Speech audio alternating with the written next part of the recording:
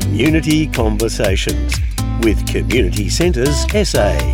Here's Kerry Ackermans. This is our second podcast of a 2-episode feature on the cost of living crisis, how it is affecting every aspect of lives in our communities. Today we'll be talking to Karen Hoffensetz from the South Australian Financial Counselling Association from the broader perspective of where they are seeing the key impacts, but specifically here in South Australia and how they can get help from financial counsellors. Karen, what led you into financial counselling? Was it an area that you worked in for some amount of time? Oh, Kerry, I have worked in this area for some time, but what led me into it is I previously sat on the guardianship board, and what happened was people coming in front of the board and being put on orders, and there were people that had not ever had the opportunity to know what a budget is or been educated around how to deal with their money. So it got me thinking there must be something out there that we can help people with, and that's how I found financial counselling. I didn't even know it was a thing before that. Well, that's the interesting thing is people always think about a financial planner, not so much the counselling side. But in today's current cost of living impacts, then it's required more than ever. Yes, people do confuse financial counsellors with financial advisors or financial planners, but there is quite a big difference between the two. Financial counsellors' services are quite different. So people that go to financial planners or financial advisors will get advice on how to invest their money and how best to grow their portfolios and money. But people coming to see financial counsellors are usually people who are in debt and are not able to meet their ongoing expenses, or they need some help, education around budgeting and that sort of thing. So they're quite different. Financial counsellors don't charge fees to clients. They don't receive any payments or commissions from other parties for their services, and they must have appropriate qualifications and training, as do financial planners.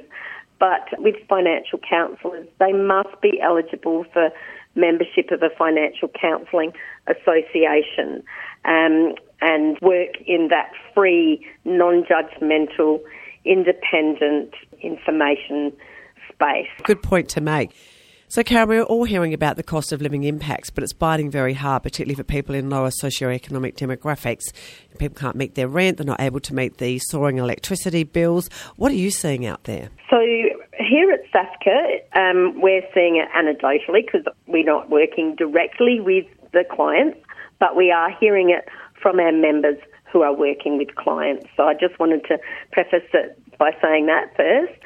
In the past, financial counsellors mainly saw people who were unemployed or underemployed, illness, relationship breakdown, and low income and poverty, and a range of other things.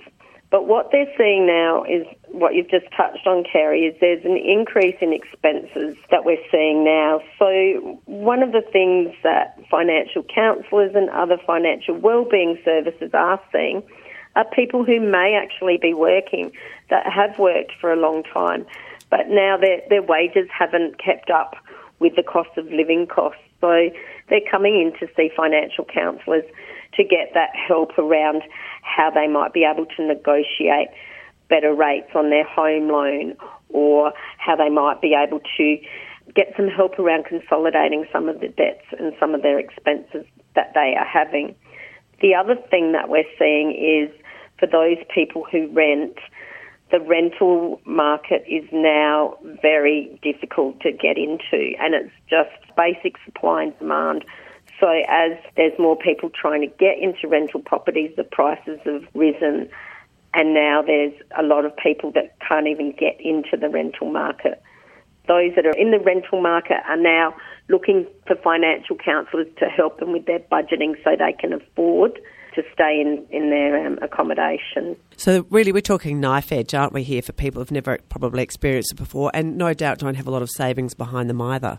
No, that's absolutely right. And recently I came across a fellow in a shopping centre car park and I went off and did my shopping, and I came back and the fellow was still sitting in his car, and I went around and I said to him, are you okay? Are you sleeping in your car? And he said, yes, I am. I said, do you need some help with some food? And I was going to refer him, and he said, no, I've got enough money. I just can't find anywhere to live. It's unbelievable, isn't it?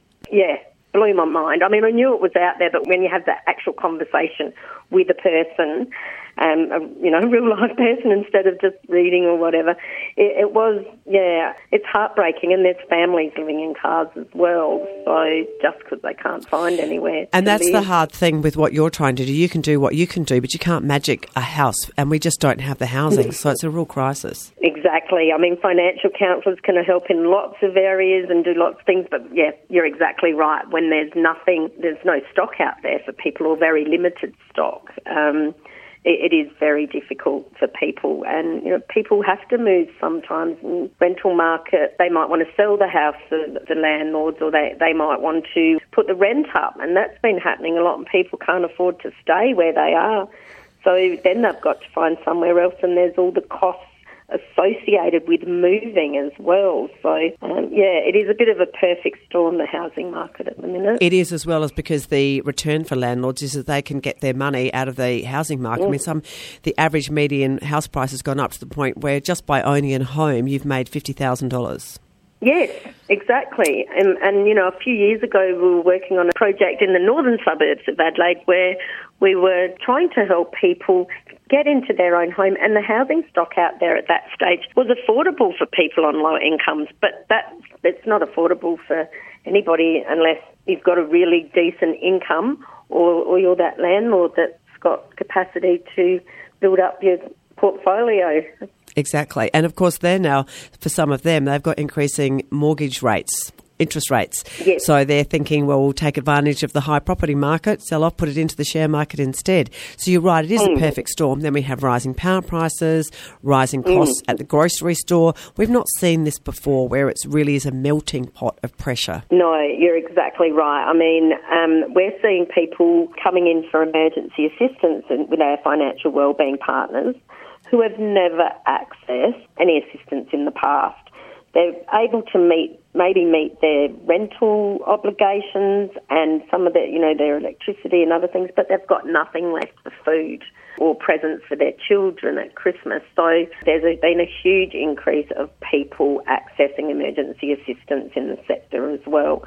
People that have never been seen before. And of course, there's all the associated when you have a family, there's health costs. It's not just where you live and the power and the food you put on the table, but there's education, there's health, there's a car, if they have a car. So, as I said, you can't magic things out of a hat, but certainly your type of help at least can get people to where they can see it on paper, I'm presuming, and be able to work something through and know where to go, where they can get help. Absolutely. So one of the things financial counsellors will do with people when they do come in, we have to think, for people accessing financial counselling, it's really difficult for them to step over that door and put their hand up and say, I need some help here.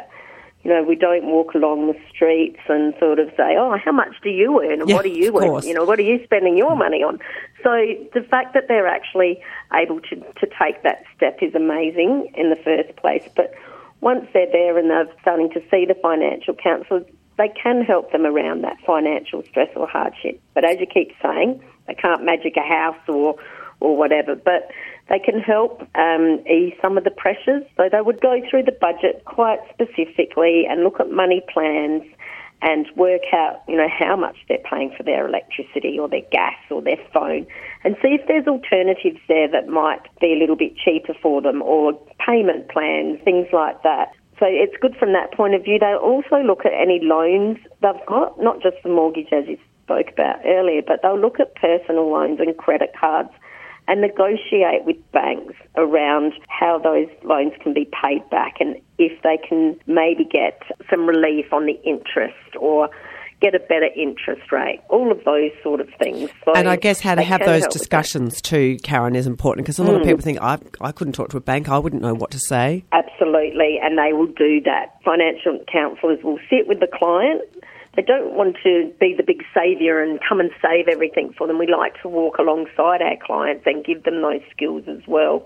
But, sometimes when people first come in, they do need an extra hand to be able to do some of those things. So absolutely ring the bank, usually hopefully with the person with you, and have those conversations around, things we just spoke around about better interest rates, or maybe take a little break in payment for a little while to get back on track, all of those sorts of things. Financial counsellors really help people, but they want to empower them to be able to help themselves moving forward as well. And that's then sustainable, isn't it? Yeah, absolutely, absolutely. You've hit the nail on the head.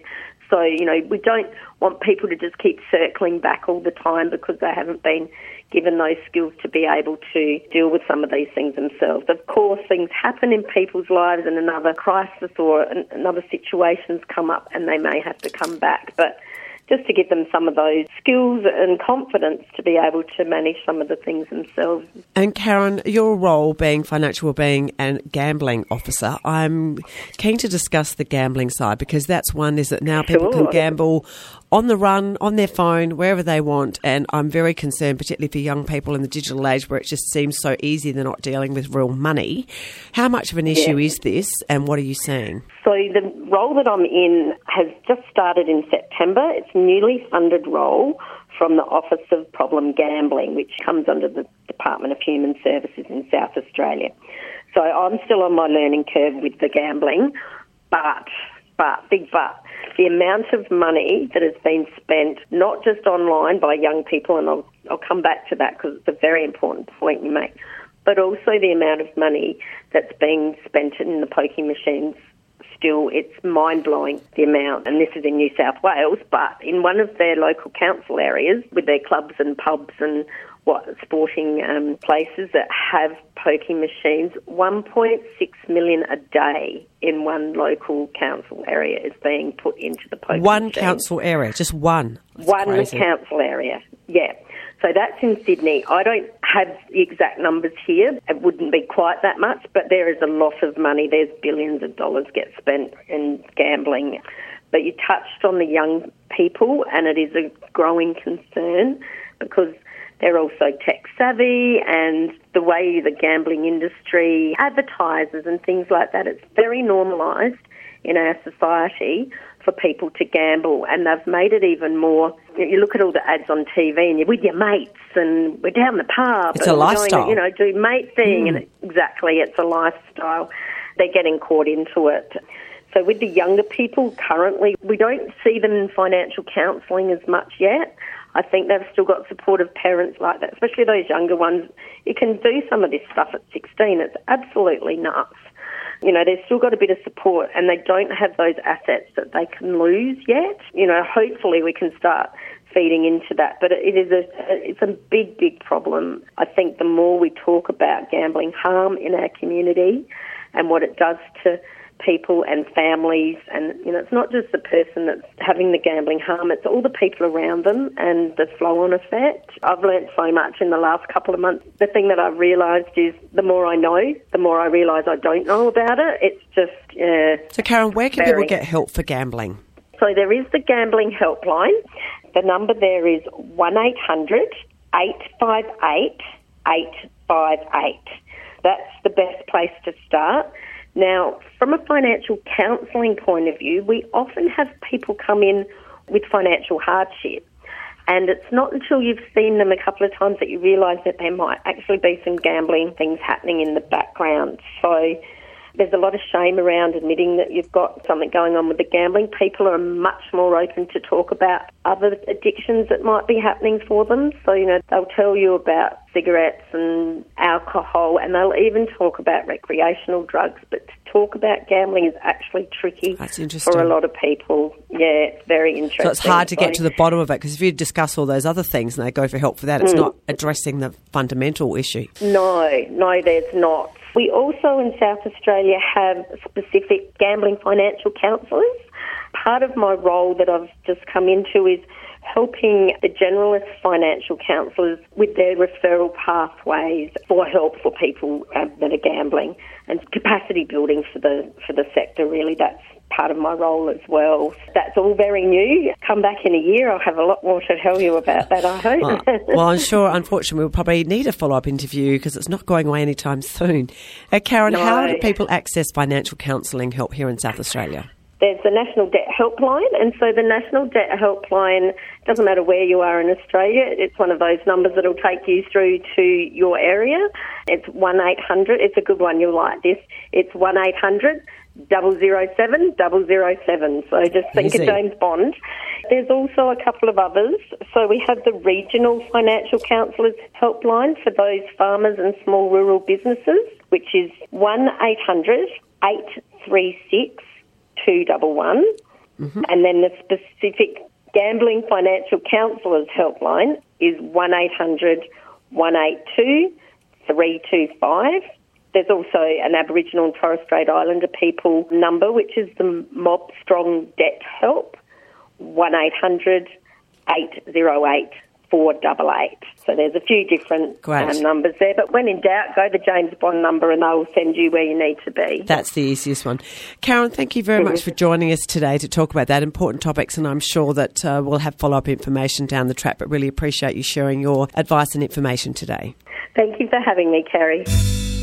Thanks for listening. These podcasts bring you stories from across the state of South Australia, all of the great work being done in our communities and general topics of community interest. Feel free to share these podcasts with your networks and send us any feedback to info@communitycentres.sa.asn.au. Community Conversations. For more information, check out communitycentres.sa.asn.au.